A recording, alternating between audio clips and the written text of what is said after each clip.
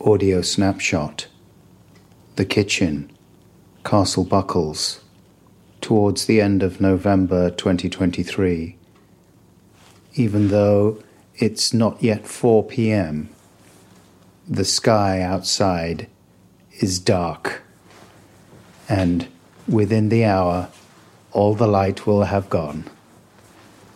The clouds, which have been angry and grey and chucking down rain all day, are beginning to clear a little bit over there on the horizon towards Norwich Airport. But it's not raining right now. Rosie is curled up on a special dog bed that my mum bought for her a few years back, and which she never really used, and my mum always said, oh, she doesn't like it, does she? But she's got into it recently, and she's looking very comfy on it today, and I think the idea of going outside is not high on the agenda. Is it, dog legs? Come on, sweetie. We should go out, get some fresh air. It's good for the old mental health, you know. What do you think? My mental health is extremely nice just at the moment, so why don't you piss off outside into the cold and leave me here on my dog bed? Thanks. Now, come on, Rose, you got to get out the compound. Rosie, walk. Good times. Crunchy gravel. Lovely grass. Chasing deer. Party time. Tell you what, listeners, I'll stick on the intro theme, and hopefully on the other side of it, me and Rosie will be in nature. See you in a bit. I added one more podcast to the giant podcast bin. Now you have plucked that podcast out and started listening. I took my microphone and found some human folk. Then I recorded all the noises while we spoke. My name is Adam Buxton, I'm a man. I want you to enjoy this, that's the plan. Hey, how you doing, podcats? It's Adam Buxton here. Oh yeah, reporting to you from a muddy farm track in the east of England, Norfolk County to be precise. And I'm happy to say that my dog friend Rosie is here. She's on the lead. She's got the orange padded harness on, which enables me to encourage her forward when she is particularly reluctant. But I think she's enjoying being out in the fresh air, aren't you, Rosie? Are we going back now? No, we've only just left. It's nice out here. Look, it's not raining. Come on, Rosie. It'll be fine. You can't just lie in the dog bed all day. Almost positive I can, actually. Yeah, well, it's not good for you. Come on. We both need a bit more exercise. Look, I think it might be a lovely sunset. Oh, dear, she's very grumpy. How are you doing, podcats? Not too bad, I hope. Thanks for joining me for another podcast. This is a slightly shorter episode for you today with a bit of music in it from my guest for podcast number 215, Daudi Matsiko. Here's a few very brief Daudi facts for you. Daudi is a British-Ugandan singer-songwriter. How old is he? I don't know, actually. I think he's in his 30s. I'm not sure exactly when he was born, but he's around there. He's younger than I am, I'll tell you that much. He is currently based in Nottingham, out there in the English Midlands, and that's where Daudi teaches music when he's not playing his shows. I think I met him around about 2016, and I listened to some of his music and liked it, and we've been in sporadic contact ever since. Daudi's first EP, titled A Brief Introduction to Failure, was released in 2014, and he followed it up with another EP, The Lingering Effects of Disconnection, in 2015. That was the year that Daudi was diagnosed with bipolar affective disorder, having lived with depression for several years before that. Various aspects of these mental health challenges sometimes feed into the lyrics for Daudi's songs.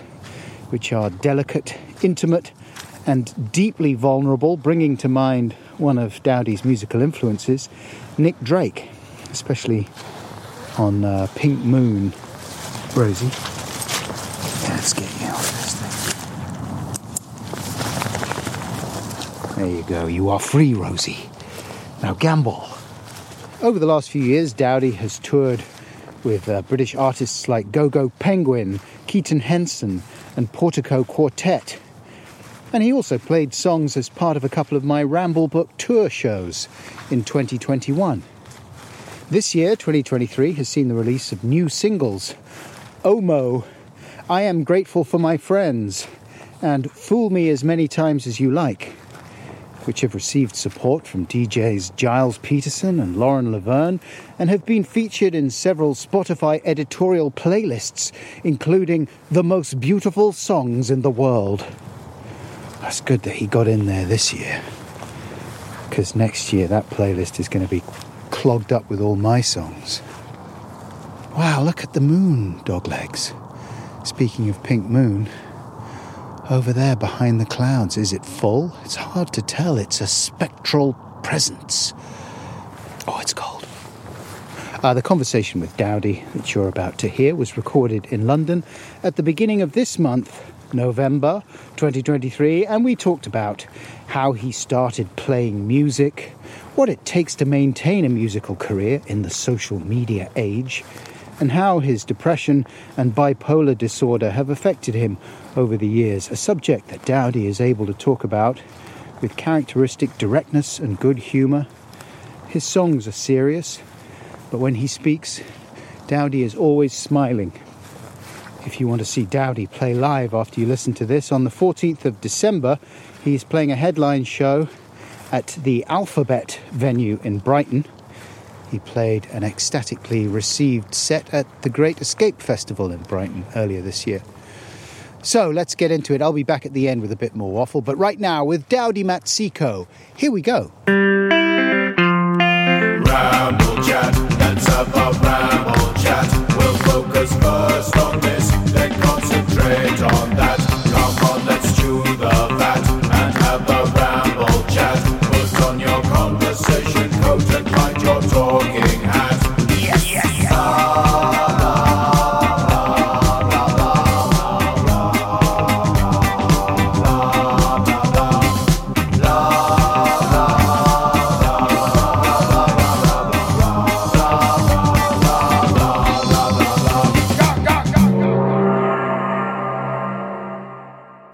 Daudi. Yes. Good to see you. How did you get into music in the first place? Like, what's your deal? So my parents are Ugandan, and But you grew up in the UK, did you? I was born in Ilford, and most of my childhood was spent in Cambridgeshire. We moved around a lot, but the kind of Cambridgeshire was where most of my growing up happened. I think my dad had read something in the Times, something along the lines of like, if you want to have well-rounded children, they need to play piano. Sounds like something the Times would say. Yeah, it feels like, my dad was trying to give us the best future possible, and he was like, all right, I'm going to get you piano lessons. And so me and my brother and my sister, big brother, little sister, we all had piano lessons. And we went to this one teacher called Richard Batty, who a phenomenal teacher, and my brother was doing jazz piano and he was really good. And my little sister was doing classical and she was really great. And I was trying to learn, like, I did my grade 1 and it was fine. Well, I struggled, but like I got to grade 2 and I decided I wanted to learn that Bryan Adams tune from Robin Hood, Prince of Thieves. Of course. Everything I do it for you. So I'm trying to learn that song. Why the hell did you want to learn that one? I just loved it as a kid. I absolutely, it was my Prince of Thieves, despite it, like, when I was like 11, I didn't care about the inconsistencies of the film and like, and like that film was just, it's just fun. It's just a fun movie. I haven't seen that in a while. That's one of my wife's favourites. But that song was at number 1 for that entire summer, I remember. Wow. Look into my eyes. It's a great opening line. You will see. Is that what the right line is? Don't tell me. That, like, the pre-chorus. Yeah. I wasn't a fan of the middle-eight, actually. I remember I'm not really a middle-eight fan in general. Sorry. No. So you're sitting there in Cambridgeshire. I'm sucking at this song. You are channeling Bryan Adams. And I'm failing. And every lesson, When I went to Richard's house, he had a Les Paul on his wall. It might have been a 60s or a 50s Les Paul, like a dead expensive guitar when I think about it. And I would ask him every lesson, "Oh, can I have a go on your guitar? Can I have a go on your guitar? Can I have a go on your guitar?" And every lesson he'd be like, "No." And then she was like, "Fine, have a go." And he was like, "This is a D, this is a C." And I've picked these chords up really quickly. And then before we knew it, we were having guitar lessons in secret. And he came over to my house for dinner. And he kind of told my parents that I've been having guitar lessons in secret. And their response was kind of a bit perplexed. And they were like, okay, they were quite keen on me playing piano. So they were like half and half. Guitar? Yeah, Our boy is a piano boy. He's a decent piano boy. Not a dirty guitar boy. And what was funny is that my dad actually had a guitar as well. Like, he had a nice little Tanglewood. It was incredibly difficult to play, like the action. So the distance between the strings and the fretboard was really high. Yeah. But I wasn't too bothered by the discomfort of it. Like I used to, my first job when I was 14, like work experience, was in a skate park, and me and my mates would fling ourselves off the high things. Work experience in a skate park? Yeah, man, I knew what I wanted. Like, I was... What were you doing? Just like sweeping ramps, basically. Like, it was an indoor skate park. It was called Y2 Skate in Peterborough. Yeah, it was. I was dead. Me and my friends were dead into skating, and that's all we wanted to do. And I didn't want to go and work at like an accountant's thing, or like just filing Not stuff a square. away. Exactly. When is this then? The early 2000s? That would have been like maybe 2003 perhaps. Yeah, that would have been like 14, 15. But yeah, that was cracking. That was good. That was good luck. But that was just to give an example of like just the recklessness of which my youth was filled with. I've got a memory of jumping out my buddy Mark's window and just for fun. Why? Really? Like, you're a danger freak. Not anymore. I'm so risk averse these days. I just could never imagine I never had it in me to do that kind really? of thing. Oh, fair. Did you spend a lot of time in the countryside as a kid? Yeah. Okay, well, I was gonna make a mad claim then. I was gonna say maybe the boredom of like stuff we did out of boredom was just like ludicrous. Because you were out in the country. Yeah, we were just out in the Svens, just messing around, and it was fun. Get a lot of good summers. Well, luckily you have redirected your efforts to something productive, respectable. Respectable, yeah. Music. Good for you. I mean, music doesn't mean... I feel like music in 2023 does not mean the same thing culturally that it did just 20 years ago even. Do you feel like that? I think it's got to be genre specific though. I think, it looks totally different now, like in terms of how to be successful. Like I've started my own little label, and I have a lot of conversations with people that I work with, just like in terms of how do we like break through. And what's being asked of artists, well, it's probably quite similar to what it's always been like, but it just feels like I'm running a campaign for this album release, and there's a to-do list I can never get on top of. Like the ideal of what it is like no middlemen, direct connection to your audience.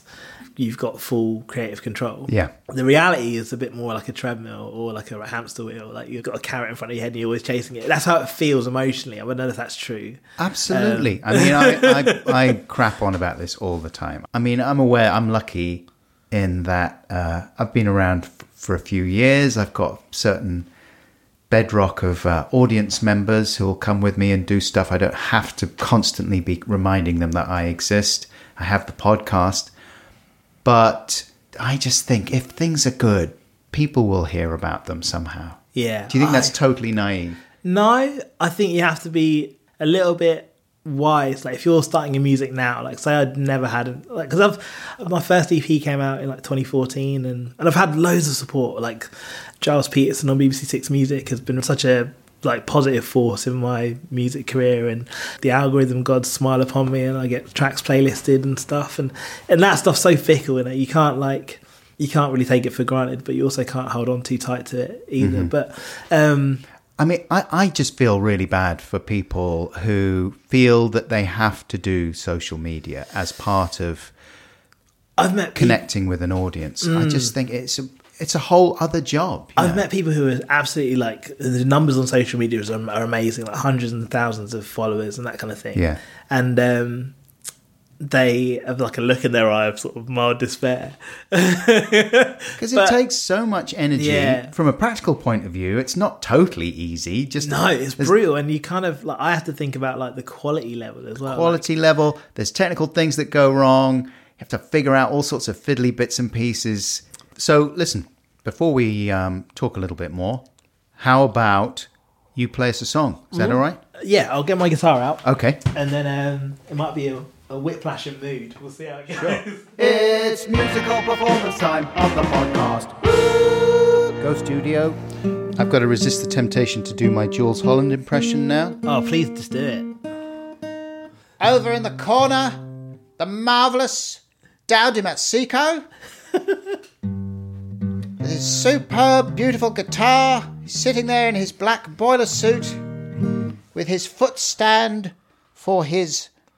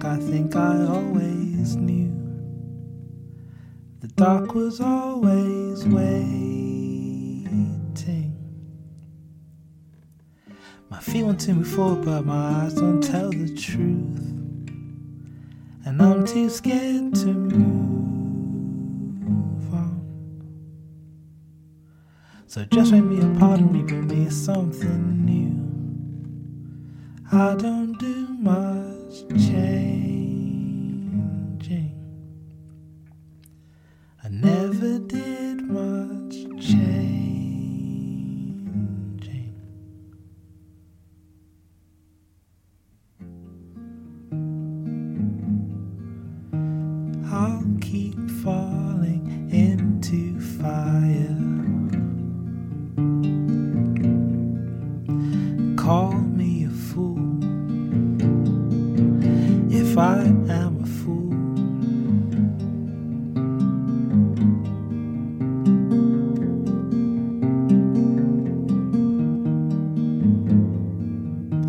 I just want to feel less tired.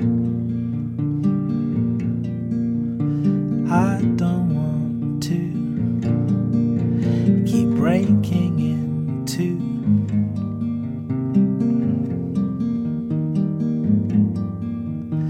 Inside I can see a liar. Every mirror I choose whispers shame upon you.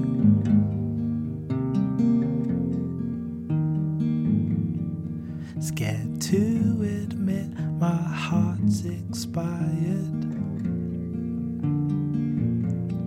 If I say that I do, will it mean that I lose?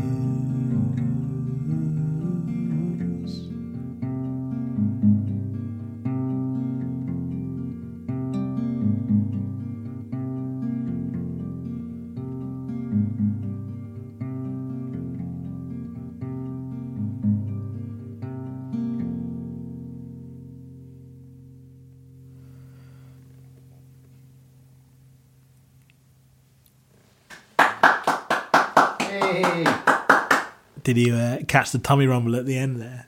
Possibly. Yeah, I think you would have done a nice. That's not the kind of song that I would expect from the Bryan Adams loving young Daudi. At some point I got incredibly depressed. And when did that chapter of your life begin? So that was kind of around 2009. I was in Brighton and I didn't know anything about depression. And I didn't really know how to handle what I was experiencing. And you'd never felt anything like that before? No, not at all. And then that journey, so I struggled with depression for the next 3 years were pretty hard. But I think as well I felt a bit displaced. I think I was struggling with my identity and I didn't know where I fit, I think, as well. That was one of the big issues. But the depression I experienced far exceeded the catalysts that sparked it, I think. When you say you didn't know where you fit, describe the kind of things you were thinking about that were preoccupying you, that used to get you down. So I think when I went to university, there was this idea. I think I had a lot of, everyone has a lot of potential when they're a young person. And I was gigging a lot and I was playing a lot of, from all of my A levels, I kind of played shows and didn't study very much, but but I kind of had it in my mind that I was going to be a songwriter. And then when I went to uni, I kind of got a bit distracted from that initial goal, and I just didn't know what to do. Essentially, I was putting myself in multiple directions, and I had lost confidence in myself as well. For some reason, I remember at 21 years old, I remember thinking about having a life in music and thinking I was past it. I'd somehow missed the boat and I couldn't, I'm too old to be playing music now. I'm just young. I know, madness, right? But I think that was just the impression I got, I think, from working in the industry at the time. And it was the wrong impression because it's not like that at all. But for some reason in my head, I convinced myself that I was too old. And also I probably thought I wasn't good enough, I think, at the time as well. And that was difficult. And then also as well, there's family pressures to impress your parents and you want to do right by them. And then in the backdrop of all that as well, I had this religious upbringing that I'm grateful for. I don't resent it.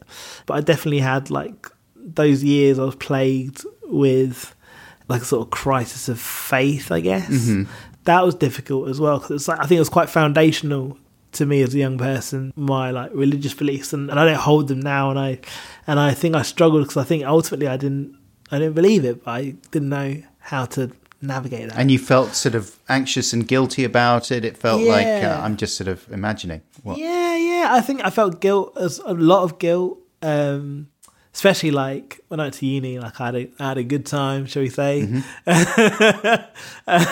And you thought, now I'm going to have to go to hell. Yeah, exactly. I've signed the papers. Let's get this done. And I struggled with that, so I felt incredibly guilty about man. And then on top of that, I was so depressed in the 2010s. Well, in 2010, particularly in 2009, that like I was working in nightclubs and we were doing like coke and ketamine, and that like I spoke about this before recently. Like I was probably like a bit suicidal. Like I was so depressed. Like I was listening to your podcast. Yeah, that'll do it. With with the gentleman who was Doctors Without Borders. Javid Abdelmanev. Yeah, and he said that he saw that when he gets very depressed, obviously to make any kind of comparison to the life he's lived it's not what I want to do. But he described a depression as sort of like a blackness, like a silence, like your internal voice kind of just goes. Like an absence of feeling almost, yeah. Yeah, and like for me it was more grief. Like I felt a lot of grief, but then also I would think about the future and I would just see like nothing, just blackness. And I just couldn't see myself existing.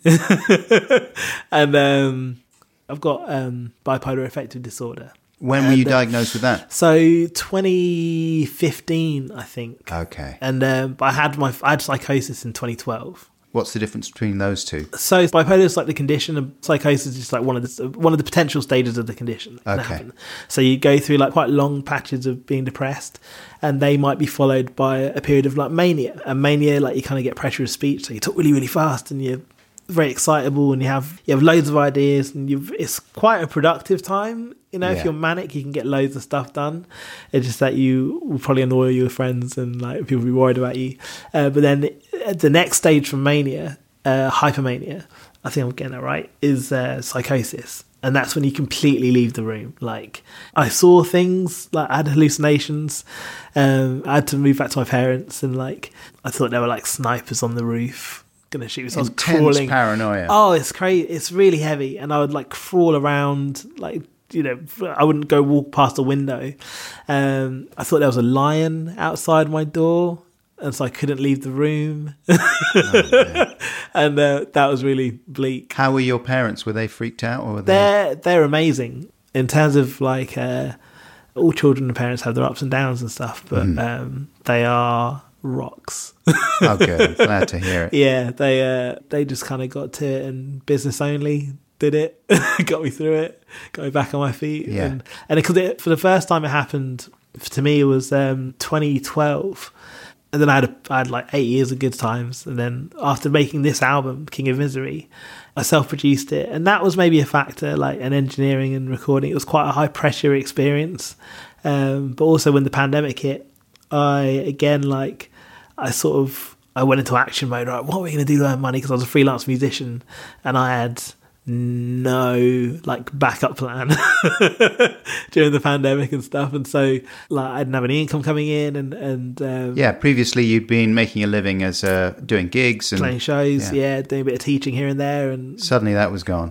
Everything just disappeared. It was in one day as well. It was like, you know, a lot of people experienced it, but it was like shock and awe. Like everything just went in a moment, and it was like, I don't know, I'm going to pay rent, and I don't know how this is all going to... I don't know if my career is viable anymore. And I just got worse and worse, and my mental health dipped. And I think because when I was making the album, I was also a bit depressed, picking apart experiences and emotions, and that were like incredibly heavy, that I struggled to talk about. I basically was just like, look, what am I afraid to talk about? What am I afraid to sing about? And do that. And naively, I thought it would be easy, and it wasn't. But I did my best. I don't know. I hope when people listen to it, they'll connect with it. But it was a really difficult thing to do, and I didn't anticipate. Like I have to. Even now, I get a bit like kind of emotional. I can feel my eyes getting weird.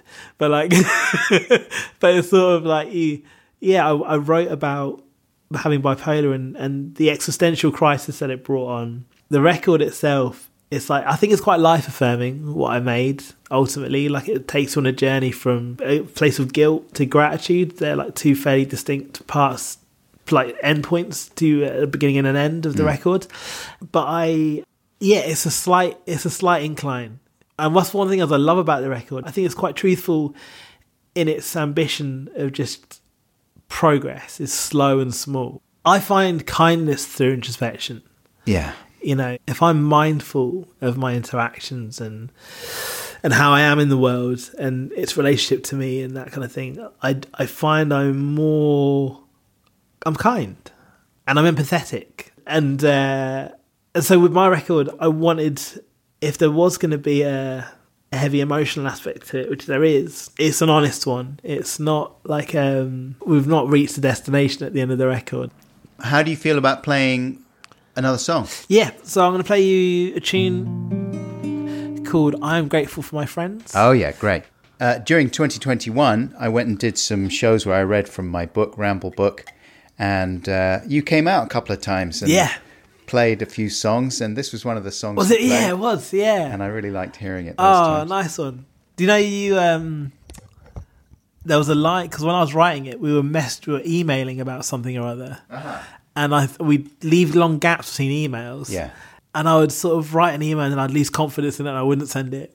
And that line, there's a line about emails which was sparked by that experience. Oh, okay. By my late replying. No, but it was me. It wasn't you. Oh, I think okay, it was, good. I think you were right. I think it was me not being very good on emails. All right. Not much fun these days, I guess. Humour, well, I used to have it. I don't laugh so easily. I wish that I was less depressing. Terror lives inside my chest, and yes, I find it overwhelming. Disappear into thin air. Oh, my hope, there's not much left. Underwater, taking breaths, my lungs, they have much to desire.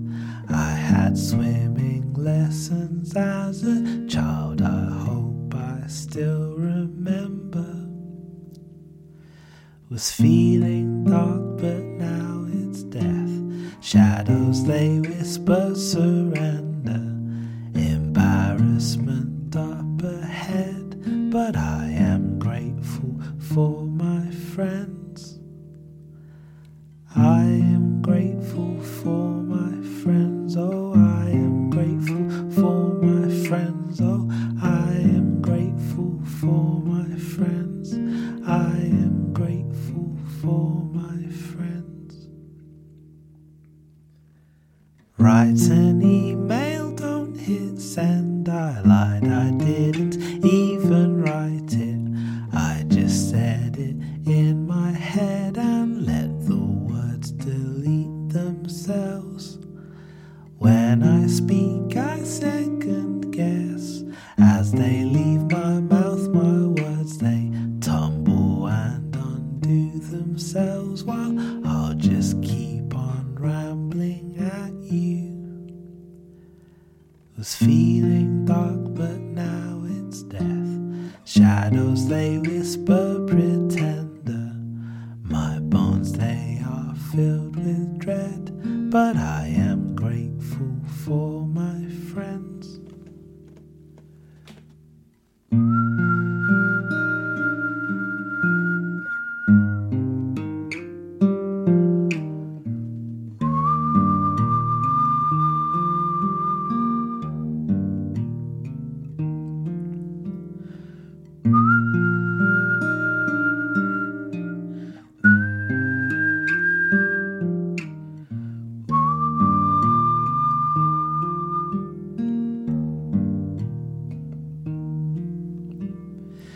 I am grateful for my friends. Oh, I am grateful for my friends. Oh, I am grateful for my friends. I am grateful for my friends. Thank you, Daudi. That was wonderful. Oh, thank you. And that's on the new record? Yep. That's the final track, so I'm giving away the ending. Okay, spoiler. A spoiler. I think it's good to know, though, to going into it's not going to be like the roughest ride.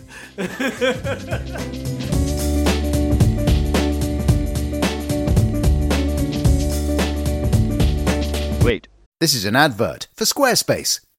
Every time I visit your website, I see success. Yes, success. The way that you look at the world makes the world want to say yes. It looks very professional.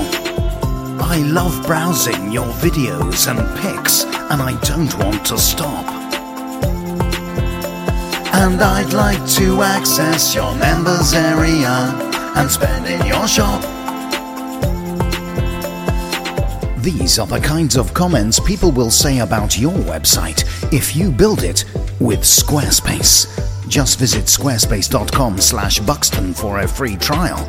And when you're ready to launch, because you will want to launch, use the offer code BUXTON to save 10% off your first purchase of a website or domain. So put the smile of success on your face with Squarespace. Yes. Continue. Look into my eyes.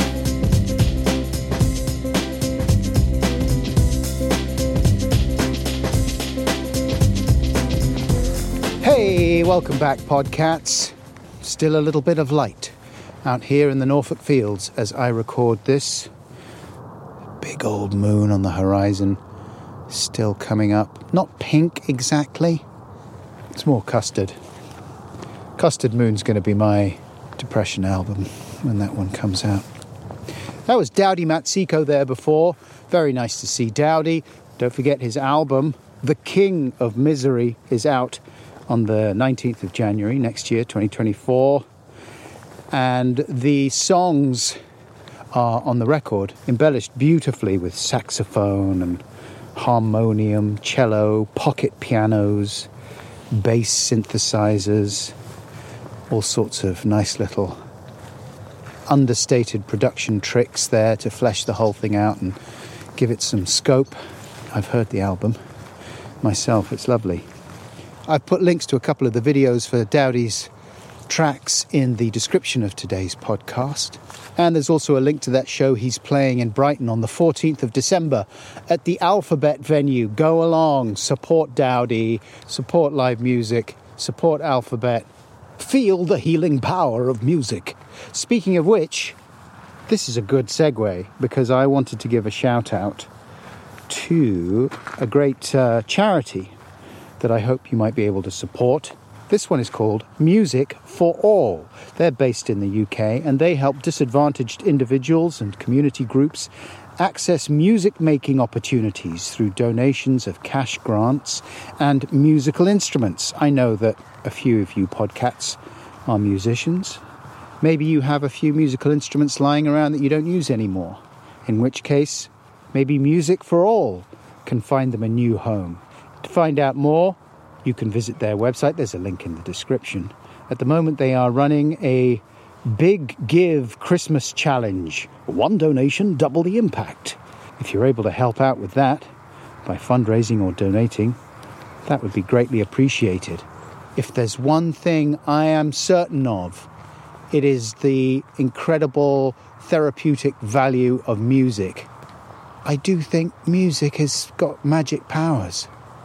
In fact, I went to see some live music. Well, it was live music / comedy, courtesy of American comedy legend Fred Armisen, probably best known for his many years in Saturday Night Live and the hilarious Portlandia that he did with Carrie Brownstein. A documentary now that he still does with Bill Hader and Seth Meyers. And he started out playing in bands, hardcore punk bands in America, before he got into comedy. And music is still a huge part of his life and his obsessions. So he's doing this tour at the moment called Comedy for Musicians, but Everyone is Welcome. And the guy that is promoting my podcast shows next year, my live podcast shows, link in the description to the Palladium show in March, is also promoting Fred Armisen's shows. So he was nice enough to get me a ticket to Fred's show in Hackney last week on Friday at the Earth venue. He had Martin Newell there from Cleaners from Venus playing support. That was very good. And I don't know if Martin is doing more dates on the tour. But anyway, Fred comes on and does an hour plus of music jokes, basically, that involve him playing the guitar and playing the drums. He's a brilliant drummer, very good guitarist. So if you're into your comedy and your music, it's a strong recommend from Buckles.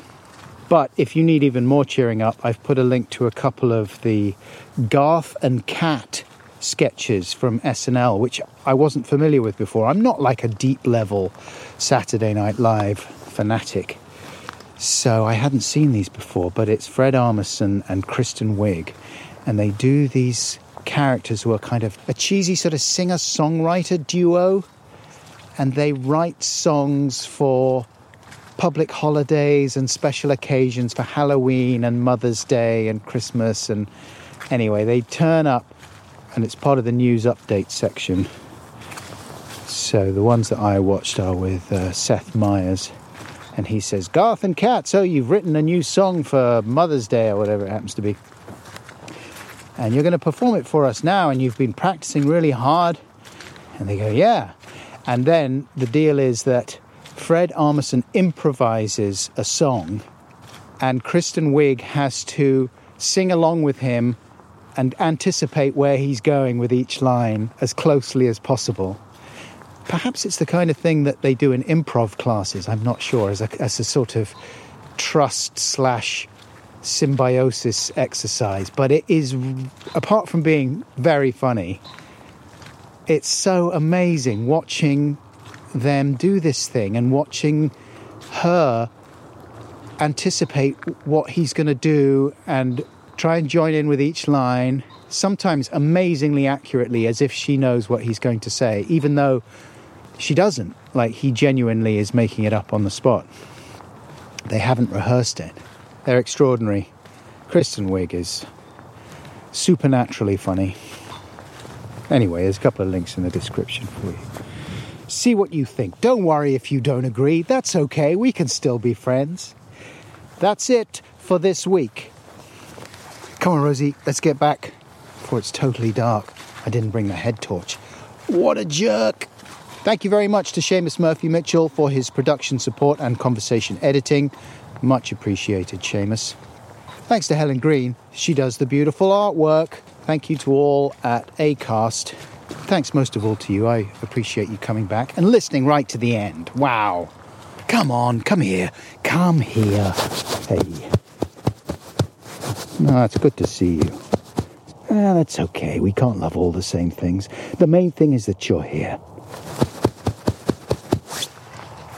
Till next time. Oh, you got to tread carefully out there. But look, I love you, and that's something. Bye!